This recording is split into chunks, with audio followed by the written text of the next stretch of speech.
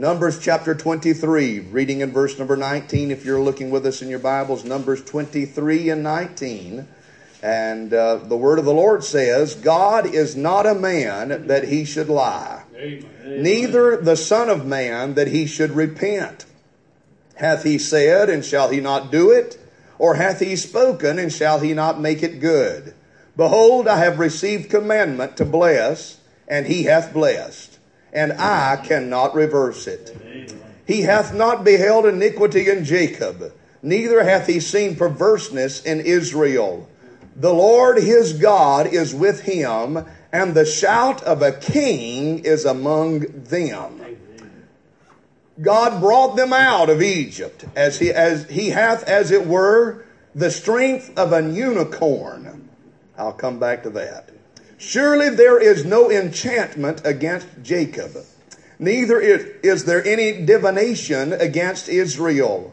According to this time it shall be said of Jacob and of Israel, what hath God wrought? Behold, the people shall rise up as a great lion, and lift up himself as a young lion. He shall not lie down until he eat of the prey, and drink of the blood slain. You can be seated this morning. Thank you for standing with us. Thank you for standing with us while I read the word of the Lord. Now, reading from the book of Numbers, chapter 23, and these verses given through the man Balaam unto Balak. We'll talk more of that in just a moment. But I want to preach this morning on three things God showed Balaam. Three things that God showed Balaam. Now, Satan and all who oppose God and the church will also oppose you. He will sneak up on you. He will hit you right after you have a great victory.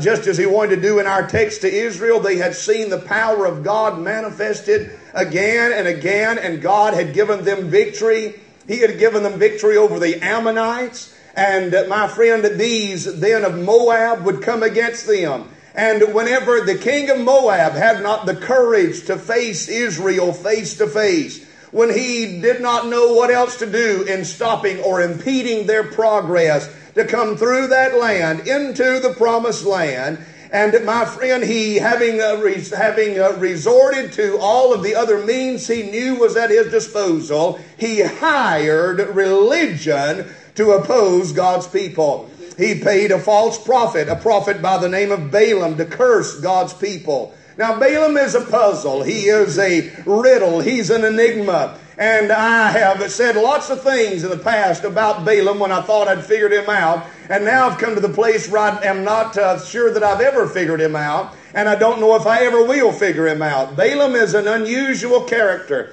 At times it appears he's a false prophet. At times he has words from the Lord, the likeness of which we cannot deny came from God. Amen. He rebels against God's word, and yet when it comes right down to it, refuses to oppose the word of God. He will not listen to the Lord until he has to, but when he has to, he refuses to ignore it. Whenever he cannot, my friend, get a word from any place else, he seeks after the Lord. He is a man who will not hear the word or see the word of God, and yet he has a donkey that has more spiritual insight than what he does. And his donkey sees an angel in the way that if Balaam continues to oppose God, the angel will slay Balaam, and his own animal, his own beast will not move forward and will not go forward. And Balaam in his blindness cannot see the angel, and he beats that animal and curses that animal until finally God opens the mouth and looses the tongue of Balaam's ass, and she begins to speak unto him and ask him, why are you beating me? Don't you know I'm saving your life by not moving forward? There's an angel in the path that'll slay you if I move forward.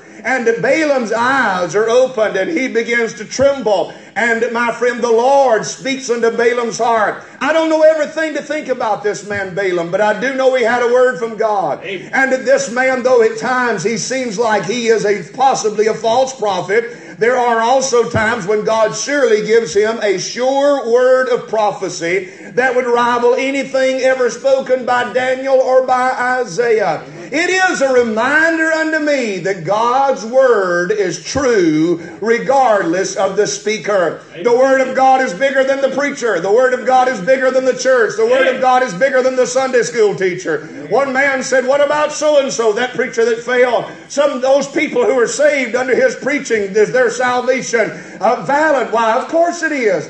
If they are saved, their salvation is valid because that preacher didn't save them. And if, my friend, we quote John 3:16, or if Balaam's ass quotes John 3:16, then it is still John 3:16. It's the source of the message that doesn't matter. It is God, the author of the message, that makes the difference. Matter of fact, it ought to be a reminder to those of us who declare the word of the Lord, whether preachers, Sunday school teachers, deacons, or singers, that we are not to think of ourselves more highly than what we ought to think. We are not the authority and we are not the source of the message. We are simply the mouthpiece. Who are you, John the Baptist, out there in the wilderness? Who are you, sir? He said, I'm not he that should come. I'm just the voice of one crying in the wilderness, prepare ye the way of the Lord. I'm not the light. I just came to bear witness of the light. I'm not the source. I just came to bear witness of that source. I'm not the message. I just came as the voice of one crying in the wilderness. I am simply, as the old-time preachers would say, the mouthpiece of the Lord, speaking, as it were, the oracles of God, not of myself, of my friend, but of the Lord. And so Balaam, though he was a tremendously flawed character himself, the message God gave him was without error. The message God gave him was without fail. And the Lord spoke through this man Balaam.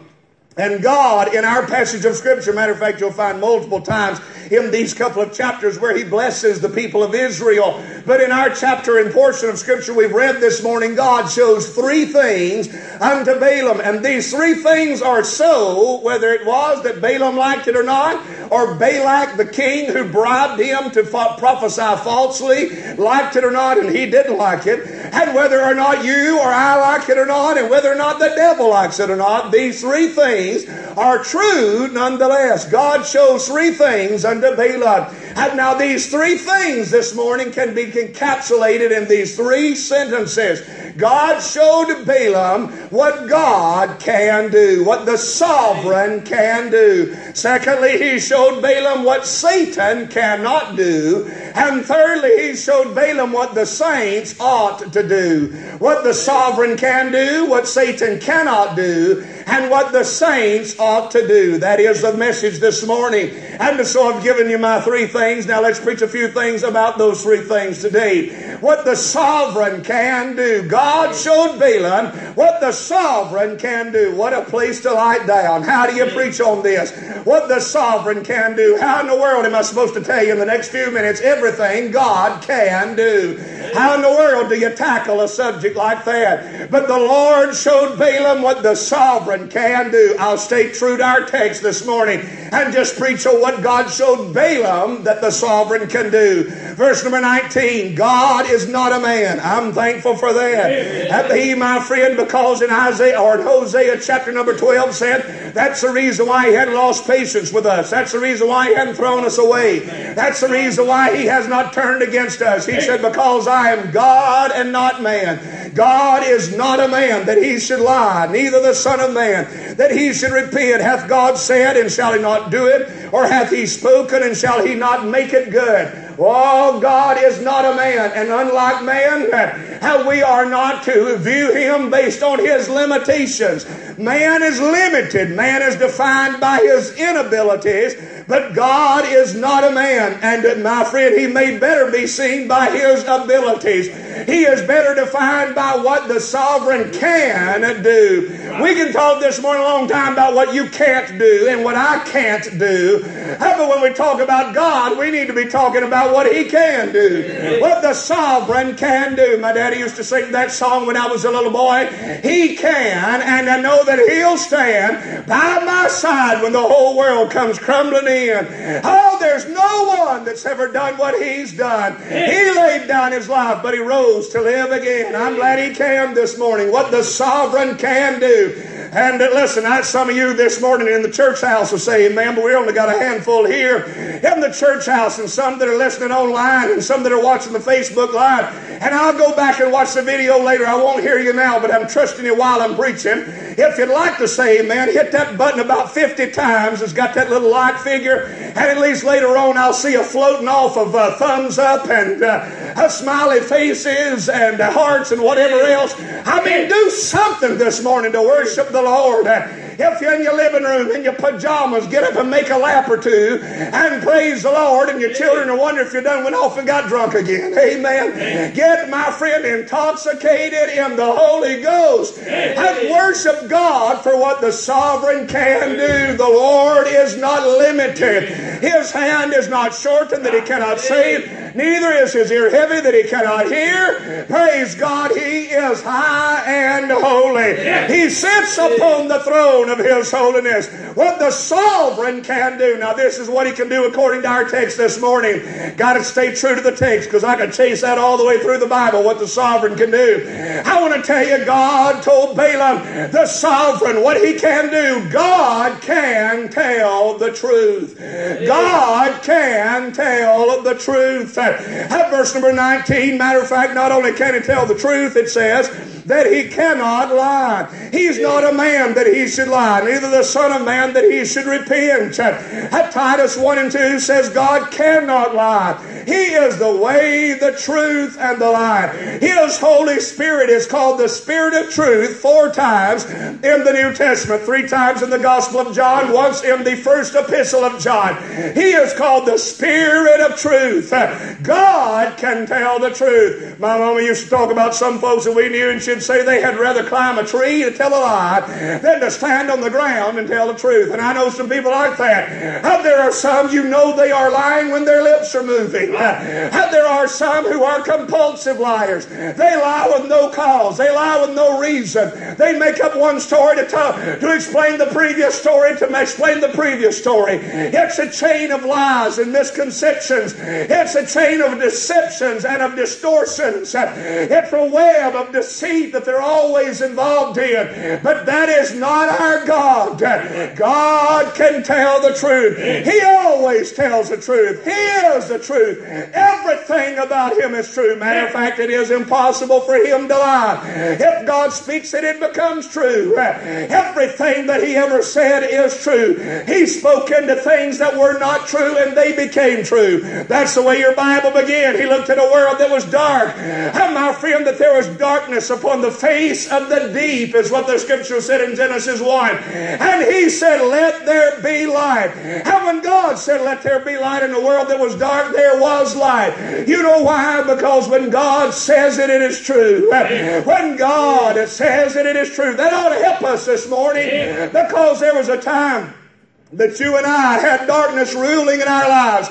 We had sin and guilt ruling in our lives. And Satan said he's guilty. Satan said he ought to go to hell. Satan said he's done everything that's wrong. Satan said he and she has opposed God. Oh, but God said forgiven. God said redeemed. God has said it's wiped away. God said I see no flaw, no fault in Him. It's not because it had been true, but when God says it, it is true. I mean, He speaks it and it becomes truth. God can tell the truth. Then secondly, not only can the sovereign tell the truth, but the sovereign can stay the same. Verse number 19, He's not a man that He should lie, neither the Son of Man that He should repent. He has said, and shall He not do it? Or hath He spoken, and shall He not make it good? How you see, He stays the same. He does not repent. God never changes.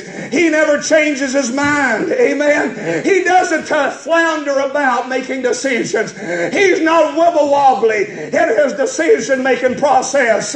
He is not thinking about doing something. He's not considering doing something. He's not weighing His options. He is decisive, and He never, ever changes. Oh, bless the Lord, oh my soul. there are those, if you hadn't seen them in a while, and my friend, you see them again, and they've so changed you'd hardly recognize them. Oh, but thank the Lord, it's not that way with God. Things in this old world change so quickly, but it's not that way in heaven. Everything with God, everything in heaven is forever the same. His word is forever settled. His way is forever settled.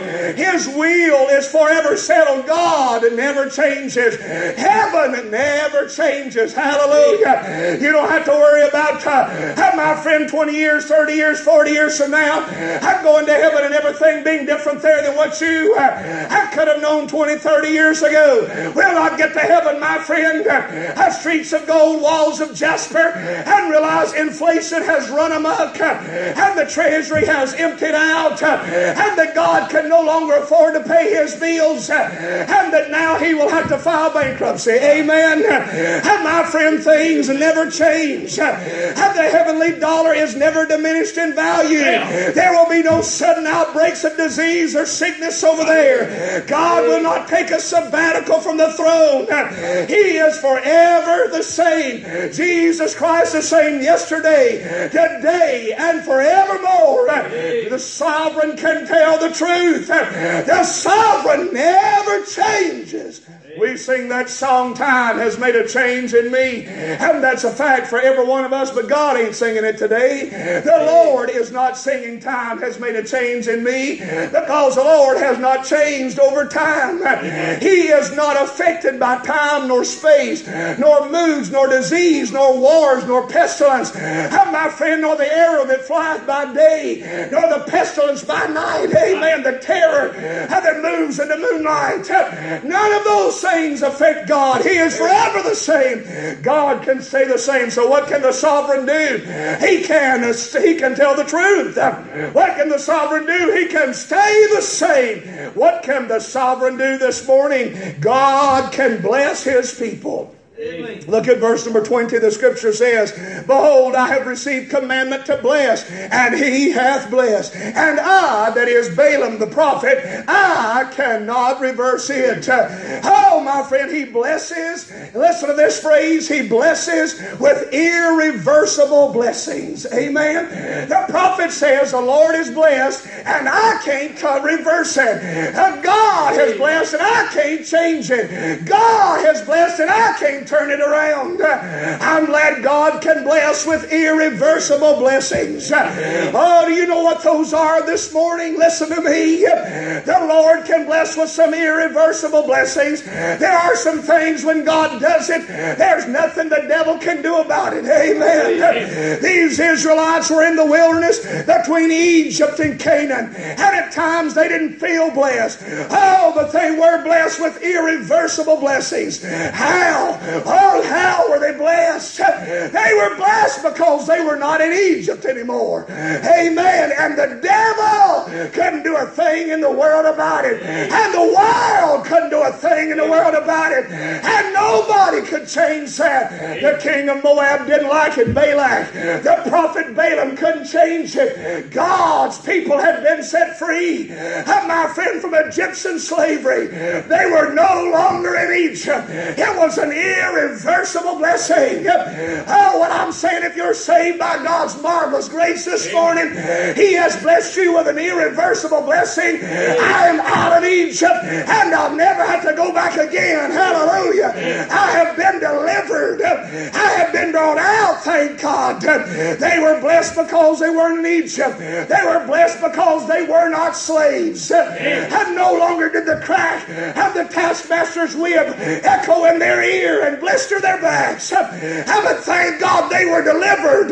They were no longer abused by their oppressors. And that blessing could not be reversed. The Red Sea had swallowed up old Pharaoh. The other evening, my wife and I and some of the children, they were sort of in and out. But put my wife and I and a little bit of the kids in and out watching some of that 10 Commandments and Moses delivering those children of Israel out of Egyptian bondage. And the Lord, and my friend, sending mighty powers in that place. And we watch as they come up out of that middle of that Red Sea. And my friend Pharaoh and his army are saying to do so. We're drowned in the sea, the scripture says. And we watch it as the waves begin to crash in on them. And the chariots upended by the waters. And Miriam on the other side of the sea. Miriam stood up and began to dance before the Lord. And began to sing a song and worship God. And they began to rejoice and shout praise. Hear me. That's what it was like when God brought you out of Egyptian bondage. When He brought you out of sin. When He brought you out from under the power of Pharaoh and sin slavery. And thank God He closed up the sea behind us. I say thank God for the old song. And my friend, that He locked the gates of hell behind me. And that He threw the key away. I praise God for the day I'll never have to be afraid of that place. Because He's blessed us with an irreversible blessing. Hallelujah, hallelujah. In your Christian walk, you will face lean times, but you are blessed just not to be who you once were. Amen. Whatever you face, it cannot take away what God put in your heart. Whatever you encounter, it cannot strip away what the Lord has done in your soul. You may face hunger, you may face pestilence, you may face war, you may face famine, you may face sickness, you may face disease, you will face death if the rapture doesn't translate us first. But nothing you face can reverse the blessings that God has put in our hearts. He has blessed us with irreversible blessings. God can bless His people. What can the sovereign do?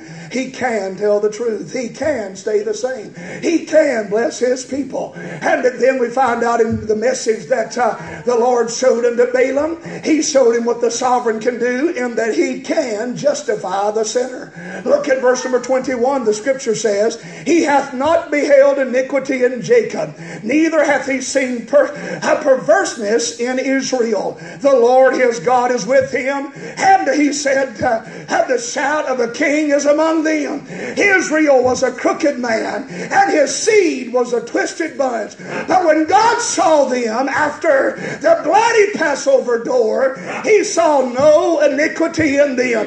He hath not beheld iniquity in Jacob. He has not seen perverseness in Israel. That crowd that said, can God have set a table in the wilderness? That crowd that said, God's brought us out in the wilderness to die. That crowd that doubted the Lord. That crowd that said, we don't have faith to take over the land of Canaan.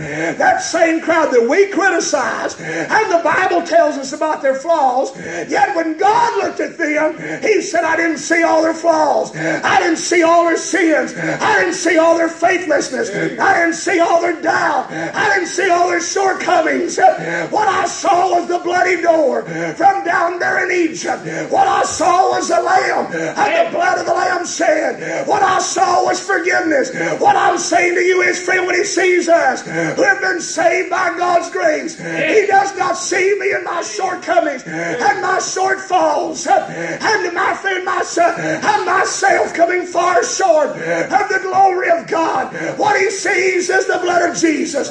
What He sees is the blood of the Lamb. What He sees is I'm in the pasture. I have entered in the door. I am His and He is mine. And when He sees me, He sees His Son. He has the power to justify. And He sees us different because of what God can do. Oh, about the best man can do is forgive. When we sin, man may forgive. But you mark her down, buddy, he won't forget. Human beings may forgive, and yet somewhere or another locked in the back recesses of their heart and their minds, they will never forget. Even if they try, they're not God. and they just can't seem to forget. Oh, but you know what God does? Not only does He forgive, but my friend, He never brings it up again. It will be remembered against us no more. My friend, that is, He justifies. Justification, it is justified, never sin. God can justify. God can nullify. God can legally wipe sin out. Satan accuses me. He comes along and says, God, don't you look back and see when Toby Powers lost his temper back in 1988, and the devil remembers it, and I sit back and say, oh my, I don't want the Lord to know about that. And God searches the record book and He says, what sin are you talking about? I don't remember it anymore. Somebody ought to shout hallelujah. I'm telling you, friend, that's what justification is. The devil brings up your past and God says, I don't know anything about it. The devil says he's no care, and God says he looks like my son. The devil says he's not fit for heaven, and God says there's a family resemblance. He belongs here. That's what justification is. I looked upon that twisted bunch of Israelites, and I saw no iniquity in them. I saw no perverseness in them. I saw my son. I saw forgiveness. I saw the blood of the Lamb on them. Hallelujah, hallelujah. God can justify. God can justify. There is now no condemnation to those who are in Christ Jesus. Hallelujah. And that makes me want to jump a foot and a half high and run to Goobertown, Arkansas. But they've warned us about no unnecessary travel in these days. Hallelujah. Praise God, I'm glad I'm saved. Hallelujah. What the sovereign can do, He can justify. He can justify. What the sovereign can do, He can tell the truth. He can stay the same. He can bless the people. He can justify. And then the latter part of verse 21 says, the Lord his God is with him, and the shout of a king is among them. God was with him, and the shout of the king is among them. Oh, isn't that a blessing? He never leaves us. He never forsakes us. He can give the victory. Amen. And he said on top of that, I'm listening to him and I hear him shout. Don't mistake this. Don't think it's God shouting among them. Oh no. He has made us to be kings and priests. These who were slaves. These who did receive the end of Pharaoh's whip. God said they're now kings. And when I listen to them, I don't hear a bunch of mealy-mouthed mice whining and crying. But instead, I hear the shout of victory among them. It's the shout and the sound of a spirit-filled believer. They are singing, victory is mine. Victory today is mine. The shout of the child of God is a shout of the King. It's a shout of the King. Hallelujah. And I know there are those who just don't like shouting. And that if they are saved, may need an adjustment period when they do get to heaven. Because, brother, we're going to shout over there. And I'm going to practice up while I'm here. I don't want to go to heaven and have to learn how. Amen. Hallelujah. Praise God. We ought to have the shout of a king among us.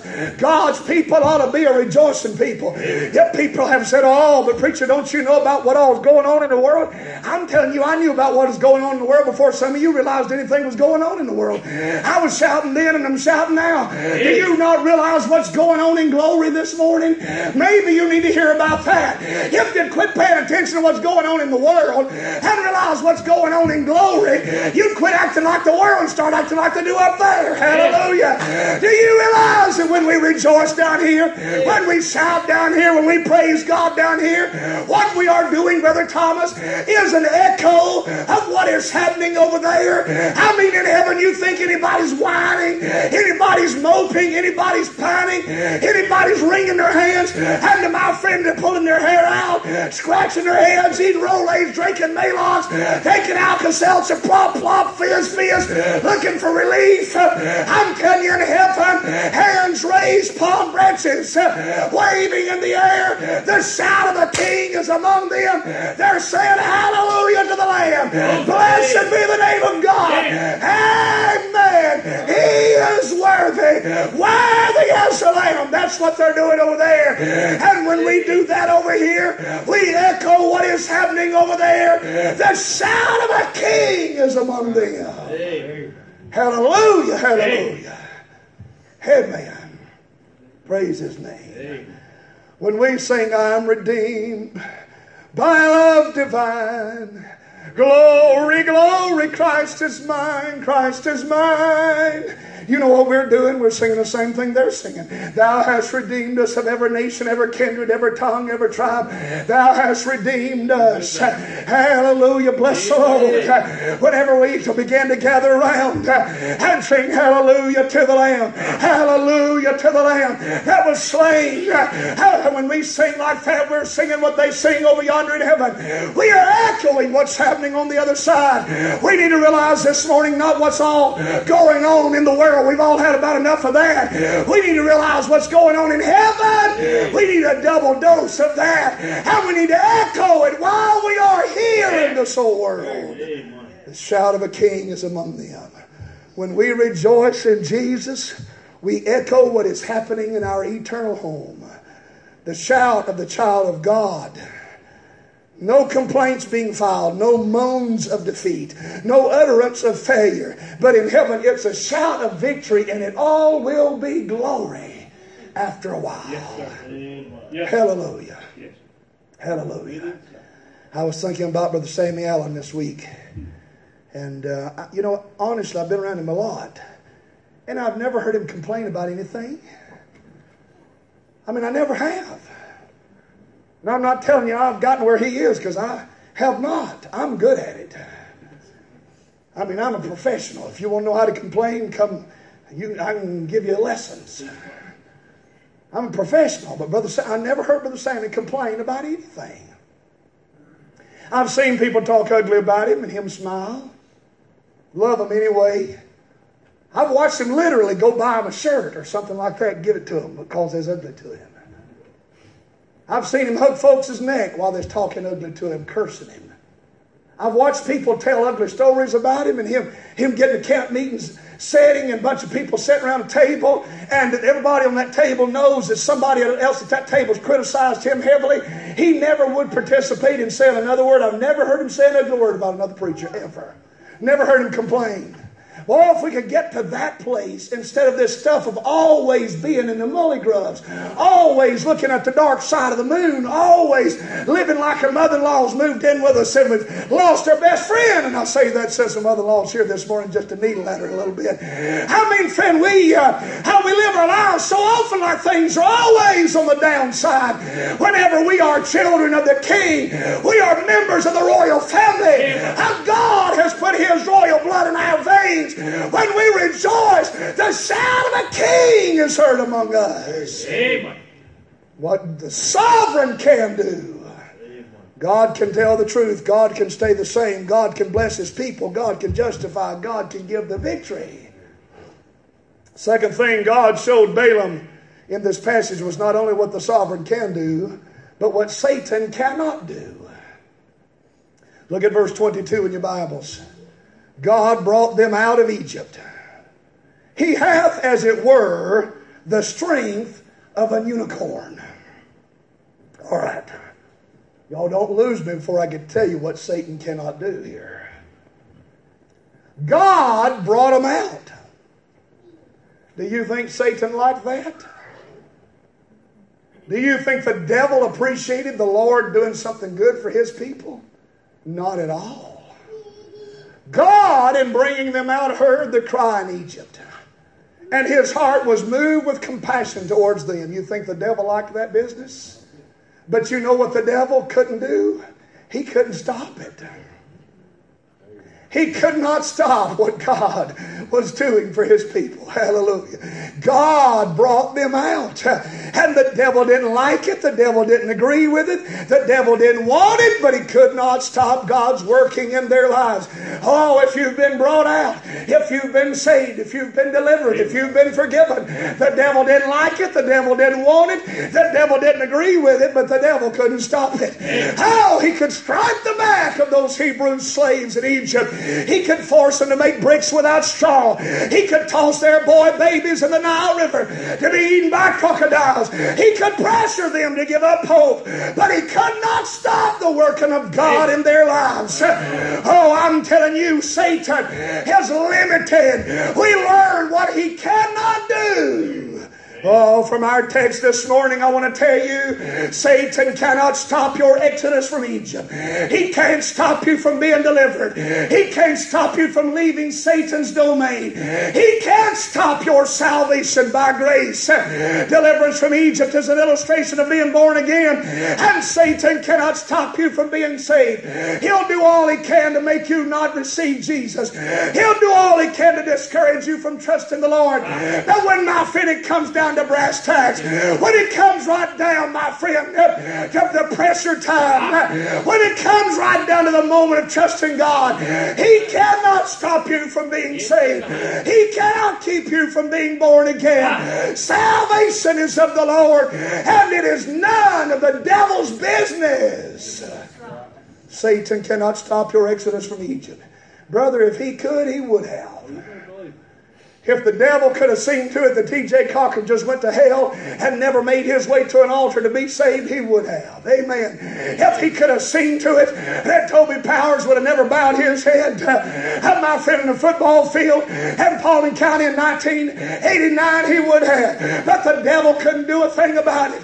Hallelujah, hallelujah. Oh, praise His name. The devil's mad, and I'm glad he lost a soul he thought he had. Hallelujah. I've been birthed in the family of God. I'm His, and He's mine forevermore. He'll lift you up above the shadows, plant your feet on higher ground, and there's not a thing on earth the devil can do about it. Satan cannot stop your exodus from Egypt. Satan cannot halt your progress in the wilderness. He did all he could to cause it that way. Sent fiery serpents, but God sent a more powerful one on a pole. Lifted up. Hallelujah. Sent Pharaoh to chase them down, but God split the Red Sea wide open for them to walk through. Sent Ammonites and Perizzites and Hivites and Jebusites and Canaanites. Oh, my friend, He sent Moabites and Termites and all the other ites to come against them in the land. And yet, my friend, one after the other, Jericho walls fell flat. And my friend, they ran in fear of the people of the Lord. Loaves of bread would tumble through a valley and slay thousands in the middle of the night. If you don't know what I'm talking about, read the Bible. I'm telling you, God would give them deliverance. God would give them victory. And when their enemies would rise up, even after they got into Canaan's land, swell up with pride and come against the Israelites, God would raise up a deliverer. Sometimes he'd have an ox goad in his hand. Sometimes he was a fella with a bad haircut. Sometimes he was just a mealy-mouthed man and a spirit-filled woman who had the power of God on their lives. Oh, sometimes he's a left-handed fella with a short knife, but God would send deliverance through the judges, and His people would repent, and the Lord would deliver them. What I'm saying is, my friends, sometimes it'll be natural disasters, the swelling of Jordan. Sometimes it'll be the opposition of the enemy. Sometimes it'll be graves in the wilderness, sickness and disease. But the devil cannot stop the progress of God's people moving towards Canaan's fair land. And someday we're rising up, as it were, with a mighty hand and an outstretched arm, plowing through the wilderness and a cloud of smoke behind us, a sea washing Pharaoh's army underfoot, and sometimes it's just sitting in the wilderness, my friend, waiting for manna to fall from heaven. But in the times when we're moving wide open, or the times when we're sitting still and waiting on God, God is still God, and there ain't a thing in the world the devil can do to stop us. We are, my friend, a band of Christian soldiers marching on to war, with the cross of Jesus going on before. Satan cannot halt your progress. He is not in charge of your spiritual walk. Is everybody listening to that this morning? Satan does not have power over your spiritual walk. Hallelujah. He may come to buffet you, and to even be a thorn in the flesh. But if he does, the Lord himself will give more grace than what Satan gives trouble.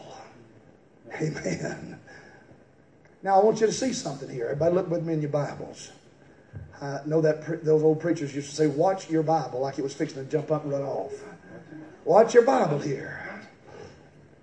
Verse 22, the latter part of the verse, God brought him out with Egypt.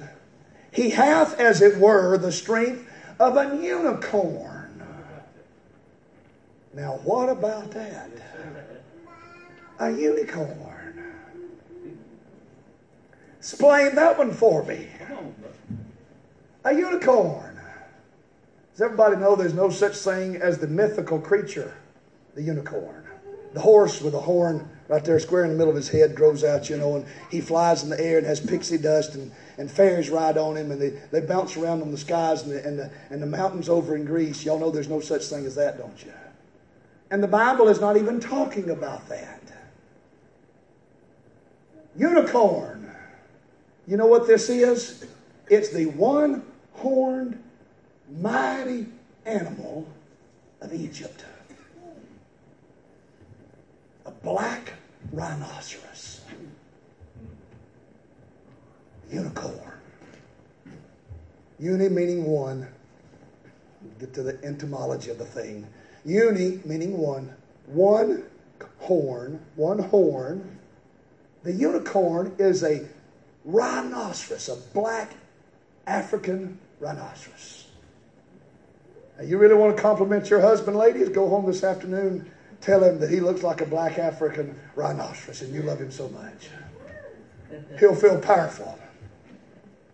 The Lord said, you as his people are a black African rhinoceros. I don't hear nobody rejoicing over that. Heard a missionary a few weeks ago telling a story about being in Africa on a trip, and said that while they were there they saw a giant African bull elephant. Some 12,000 pounds. Woo! 12,000 pound African elephant. And said that African elephant was angry at a tree. He said, I don't know what that tree did to upset him so much, but it obviously had tore him up because he headbutted that tree over and over and over and over and over again. And when he decided he couldn't headbutt it no more, and it began to tip over, he took his snout and went up under that tree, and the old elephant wrapped his trunk around and pulled the tree out of the ground and slammed it back to the ground again and reared back and woo! He yelled and hollered, and he said, I've never seen such a thing in my life. And he said, I asked that tour guide, I said, that has got to be the most powerful animal in the whole world. He said, almost, preacher, almost. But he said, there's one. The black African rhinoceros. He's less than half his size, but he's got a lot more power. And on top of that, he's got a horn. and said he'll come along and find that big old elephant while every other animal of the forest is running from him, and said he can run 30 miles an hour, and whenever he hits that big old tub-bellied elephant in the side and takes his horn, puts it up under his gut, he can take that 12,000-pound elephant and flip him over on his back, kill him and destroy him. He said there's one animal greater and more powerful than even that 12,000-pound elephant. It is a black African rhinoceros. And when God says, when He brought him out of Israel, He hath, as it were, the strength of a unicorn. That is, God has empowered His people mightier than all. We're not bigger than the rest. We're not prettier than the rest. We're not more attractive than the rest. But we've got a power that others don't know. We have a power that hell cannot assail. We have a power that the devil cannot stop. Well, Jesus looked at old Peter and He said, the gates of hell, upon this rock shall I build my church, and the gates of hell cannot prevail against it. I'm glad we have power in the name of Jesus. And that's what God said His people are like. We're not to be mealy-mouthed, mumbling mice. We are to be as power as a rhino. And if God be for us, who can be against us? Satan cannot stop your progress. And you walk with God, he will try, but the faithful believer cannot be defeated. Hallelujah, hallelujah. Satan cannot stop your exodus from Egypt. Satan cannot halt your progress. Satan cannot keep the gospel silent. Satan cannot silence the gospel. Look at verse number 23. Surely there is no enchantment against David. There's no spell I can throw on him. God's blessed him, and I can't curse him. I can't throw a spell out there on him. There is no enchantment to be found. Every devil in hell can't override what God's done for him. Neither is there any divination, no power of divine nature that can come against him. According to this time, it shall be said of Jacob and of Israel, what hath God wrought? What hath God wrought? The work of God and the gospel, the power of God. Man will stand back in awe. They did it. The apostles preached. Ignorant and unlearned men, and yet they said one thing's for sure. They've been with Jesus. Fishermen and tax collectors, zealots, and my friend, common men, carpenters and such. And yet they said, if we don't stop them, they're going to turn the whole world upside down. And when they tried to stop them, they couldn't stop them. Oh, my friend Herod said, I don't like old John the Baptist or his preaching, so I'll cut his head off. And he found out he could cut John's head off, but he couldn't stop the voice of God. He could not stop or silence the gospel. Oh, my friend, we see it in our day and in our time. Oh, it's happened all throughout human history. The forces of hell have come against the gospel of God. And yet all across the countryside this morning, little 2x4 preachers like me are standing in pulpits. Some, my friend, in pulpits, some in their living rooms and their homes, and some, my friend, in empty buildings, some on street corners being ignored. And yet there are still men stripping out their voices, preaching the top of their voices. Jesus saves, delivers, and heals. And my friend, they cannot silence the message of the gospel. Amen. Amen. Amen. The media and the government may seek to empty out the church buildings. Tech companies may seek to shadow ban the streams and the broadcast and the truth of the gospel of Christ, calling it hate speech. Google Play and iTunes may, my friend, try to conceal or ban applications of the scriptures and keep them from your smartphones. My friend, Google may seek, my friend, to push down the search results, the truth of the Word of God, and they do, by the way. If you don't know what world you're living in, somebody tell me to figure out what's going on in the world. I can tell you what's going going on in the world. And a lot of you wouldn't want to believe it or hear it. And my friend, they may count the liquor store essential, and the abortion clinic essential, and the church is not even really optional, and ban you from it. But what they cannot do is silence the message of the gospel.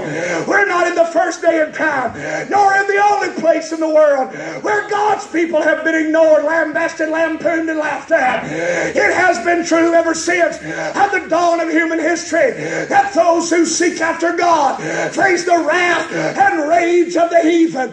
As you taught in Sunday school this morning, that is not new to human history. I'll tell you what else is not new. We keep marching forward. We keep serving God. The message keeps going forward. I tell you, Jesus still saves. Yes, sir. Hallelujah. I was a 19-year-old preacher boy. Been preaching on the radio for about 5 years at that point. Still pastoring my first church. Just about to, actually that's just within weeks of resigning. First church I pastored. And a fella came from overseas. Great Britain, the old country. And he talked funny. He thought I talked funny. I thought he talked funny. He didn't speak as good English as what I do. And he was writing a book for the British Broadcasting Corporation, the BBC. He was writing a book for them and doing a radio show about radio evangelists in America. And he sought out small towns and little country hick towns and places, that were remote in the States.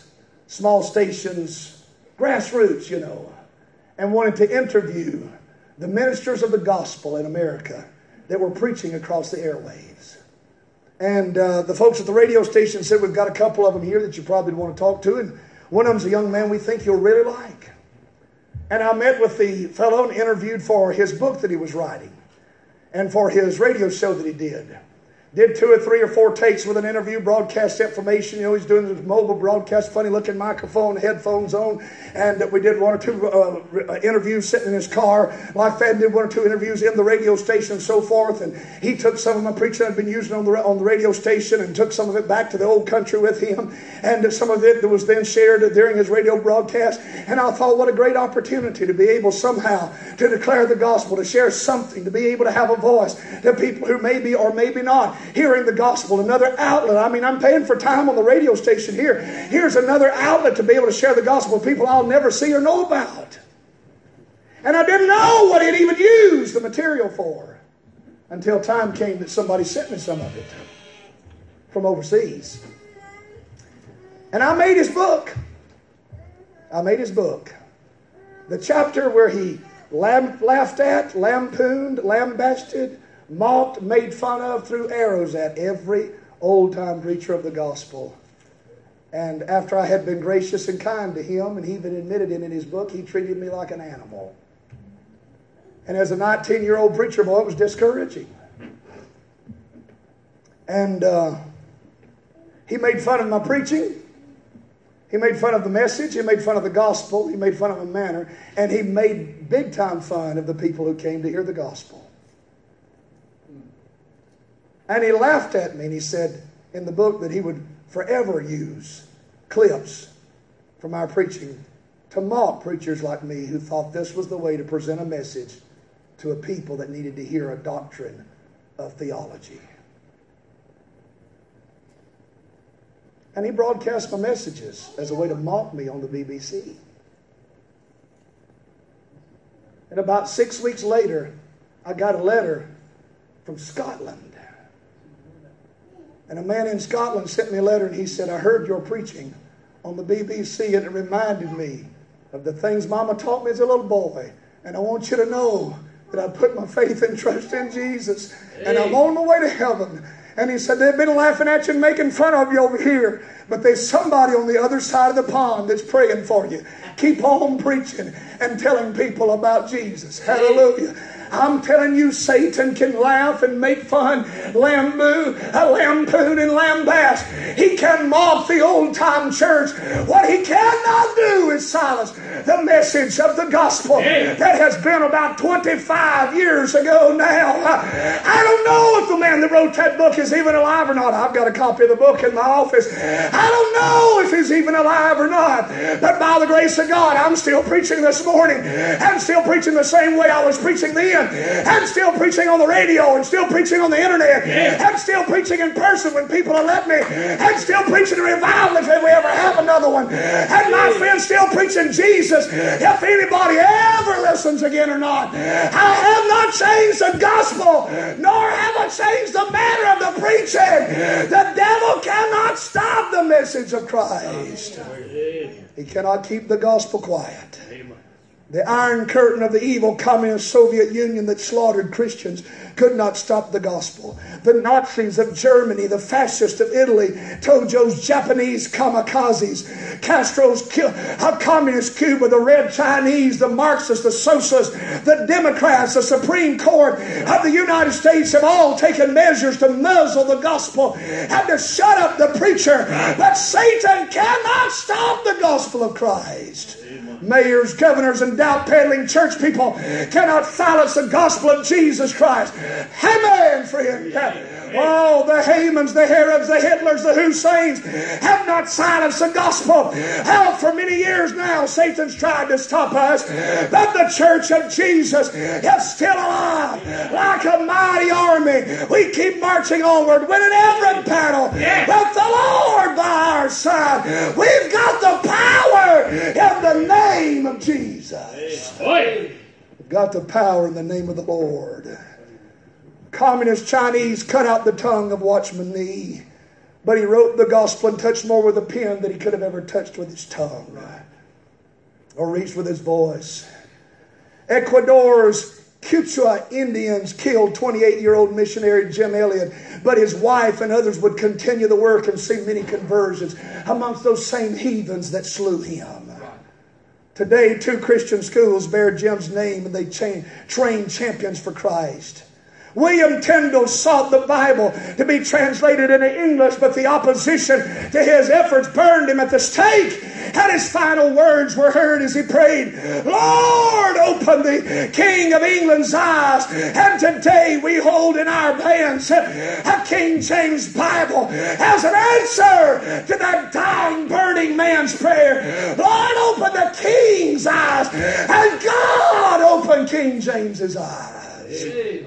Hallelujah, hallelujah. Satan cannot silence the gospel. Praise God. This morning I don't feel cowardice.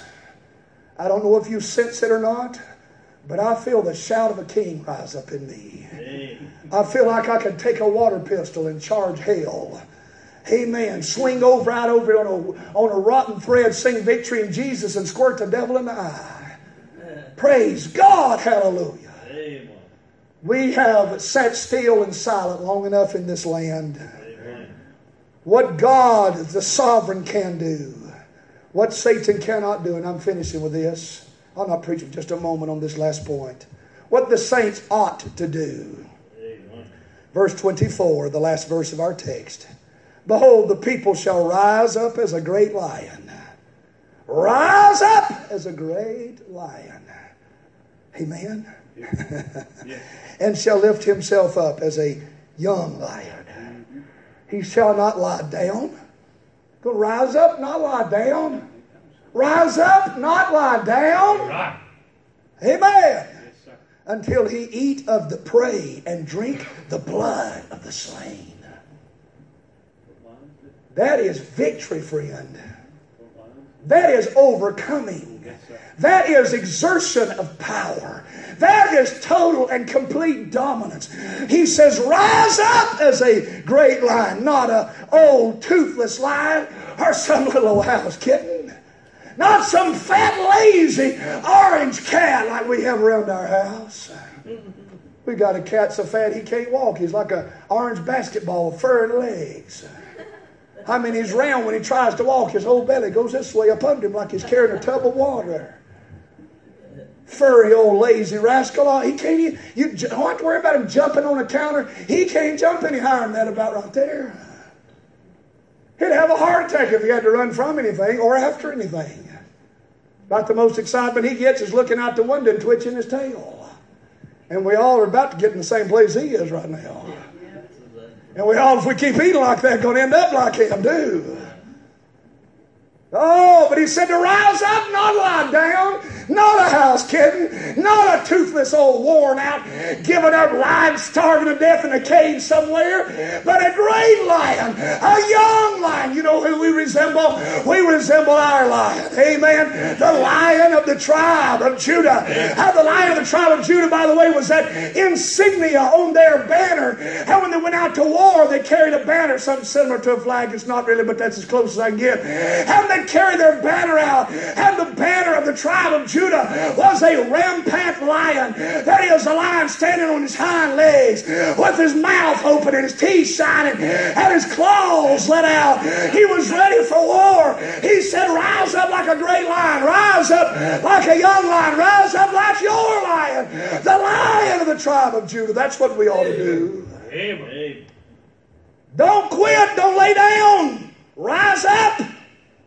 He said, until, how long? How long are we supposed to rise up? How long are we supposed to fight? How long are we supposed to be like a lion? Until we eat the prey. Until the hunt is finished. Until the battle is over. Until the blood is spilled on the ground. It's an emblem of total victory. You know what the conditions of our truce, of our peace treaty is? It is total unconditional surrender. In other words, we're not quitting until we land our feet safely and plant our flag, my friend, on the other side of Jordan. And we, my friend, can lay down our swords, beat them into plowshares, and my friend, sit down by the riverside and study war no more. Amen. But between here and there, it's time to raise up a spear, time to raise up a sword, time to lace up your boots, time to put on the whole armor of God. Amen. Yes, sir. What the saints ought to do, we ought to stay in the battle.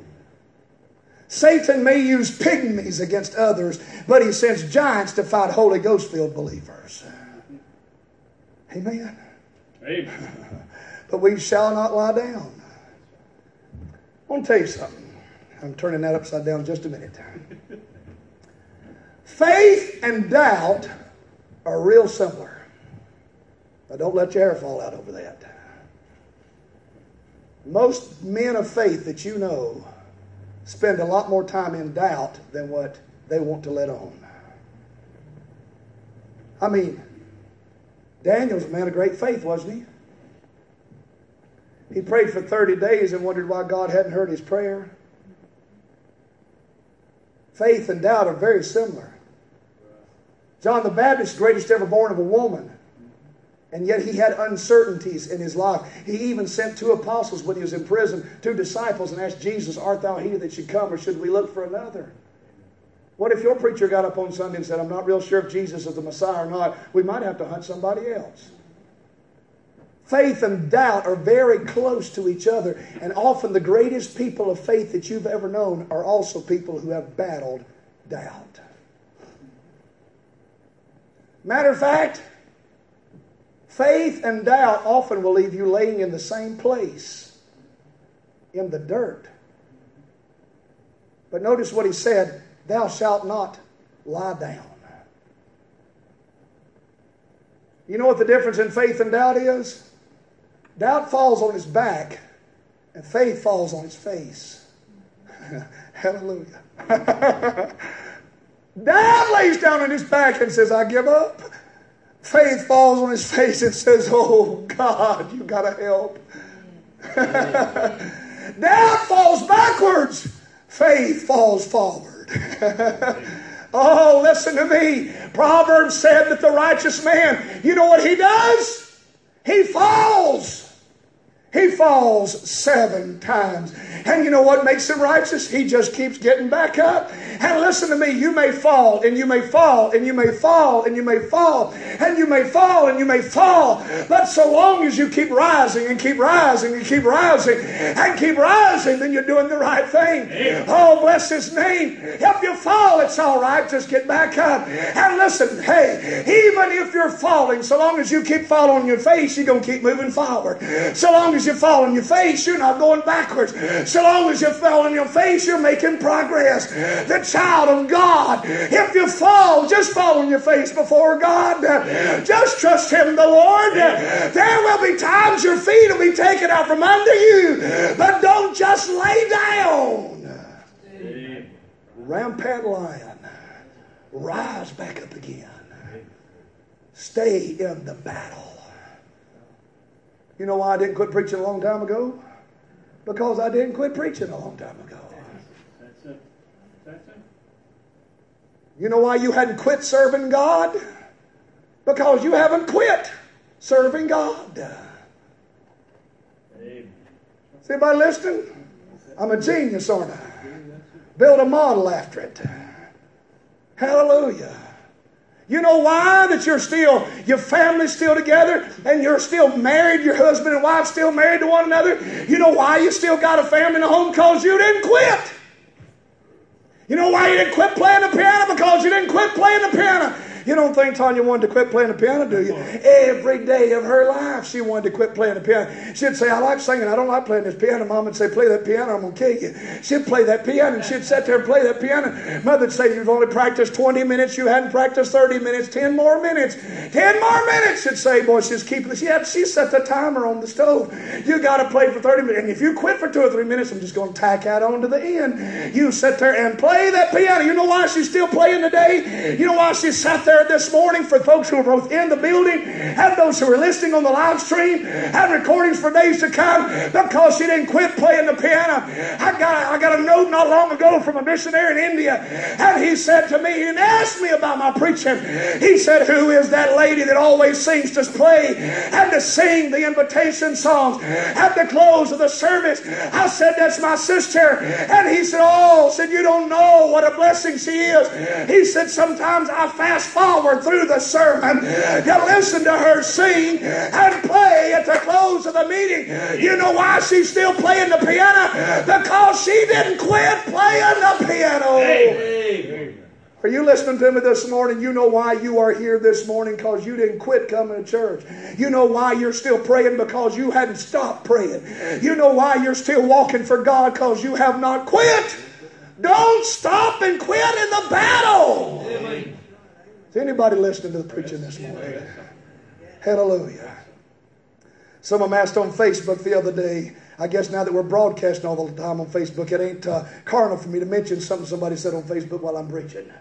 Somebody said on Facebook the other day, said, what is something your preacher always says that everybody would know it was him if he said it? Pam answered and she said, my preacher always says, is anybody listening to the preacher or know what I'm talking about? You know why I hadn't quit saying that? Because I hadn't quit. And I'm still wondering, is anybody listening to the preacher or know what I'm talking about? Somebody ought to give me about 40 of them little buttons on the Facebook. God help us this morning. Don't quit. Don't quit. Don't quit. Stay in the battle. Strive in the battle. Don't just sit on the battlefield. Don't just sleep on the battlefield. Don't just struggle to stay on the battlefield. Strive for the battle. Rise up as a great lion. Lift up himself as a young lion. You may be alone in the battle. Notice what he said. Lift up himself. There wasn't nobody else there to pick him up. He was all alone. No team there to fight with. He was isolated, quarantined, relegated from the rest of the world. And yet somehow he said to himself, self, get up from here. Self, don't lie here forever. Self, it's time to dust yourself off and go forth in the battle. Self, it is time to serve the Lord. If I lie outside the gate, I'm going to die. If I stay in quarantine, I'm going to die. If I go inside the city, I'm going to die. If I go down there to where the enemy is, I'm going to die. Anybody remember what I'm talking about from 2 Kings? But those 4 leper boys said, I tell you what we're going to do. We're going to do something. That's what we're going to do. Strive, because we're going to die if we don't. Stay in the battle, strive in the battle. Be sure in the battle. Now I'm going to turn this back over and make my hair fall out. Looking at it scared me to death. That's why I turned it upside down when I want to preach. Not as a mouse, as a lion. You see, we're going to win either way. We are going to win. Live or die, sink or swim. The enemy takes over or they don't. You go to the hospital or you go to the battlefield. It doesn't matter. We're going to win. Amen. I can't lose for winning. Amen. Amen. Win so much I don't know what to do with myself. You can be sure of it this morning. Hey! We are not fighting a losing battle. Amen. We are in a rigged fight, just waiting for them to sound the victory call. And they're not going to ring the bell. They're going to blow the trumpet. Oh, and when the battle's over, we shall wear a crown. Hallelujah.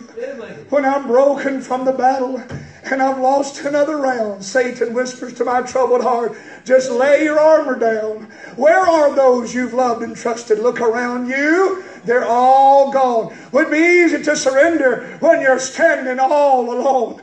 But I see a great band of angels camped all around me. And I hear the battle cry, or the master rising up the battle to me. And I know I'm safe from all harm when I'm trusting Jesus. Oh, yes. The battle is His. The victory is mine. And victory is sweet. Be sure in the battle. Be sure, be sure, be very sure. Your anchor holds and grips the solid rock. Hallelujah, be sure. Hey! Come on and sing that beautiful stuff that man sent all the way from the other side of the ocean. He'll fast forward through all of my preaching to hear you play and sing this morning. A drunken man, listen to me this morning. I've told this for 30 years. Still just cranks my tractor. A drunken man threatens the life of his devoted wife. In his intoxicated state, he slaps her around, beats her up, curses the name of God. But she never stopped preparing to go to prayer meeting. Finally, having done all he can stand, he loads a 45, cocks the hammer, points it straight to her head and screams, if you go to church, I'm going to blow your brains out. What are you going to do now? Without hesitation, she looked back at him and said, if you pull that trigger, I'm going to heaven. And if you don't, I'm going to church. Are you listening to me this morning? You pull that trigger, I'm going to heaven. And if you don't, I'm going to church. I wonder, are you committed to Christ? Committed to the battle, committed to living for Jesus, committed to His service? Are you a lion lying down? Or are you a great lion rising up? Are you staying in the battle, struggling in the battle, sure in the battle? What God can do, He still can do and always will do. He's not changed. What Satan cannot do, he can't do and he never will be able to do. What we ought to do, we better get busy doing while there's time to do it. While there's time to do it. We got a small group this morning. This is a big old church building. We got altar space that runs 50 feet wide around here. And we got room for people to pray. And if you need to, I want to invite you. There's a place for you. There's room at the cross for you. Sister Tanya's going to sing. If you need to pray, you do business with the Lord. Everybody stand, please. Those Those of you watching on the live stream this morning, you ought to search your heart. You ought to search where you stand with God. Listen to the recording in days ahead. All across the world, people have graciously paid attention, listened online to our church broadcast for years. Wherever you are, whenever it is, you ought to examine your own heart. Make sure you're right with God. Examine your service to the Lord. Hear and heed the message and get things right with God. If you've never been saved, today is a day of salvation. Tomorrow may be too late. Sing for us when you're ready.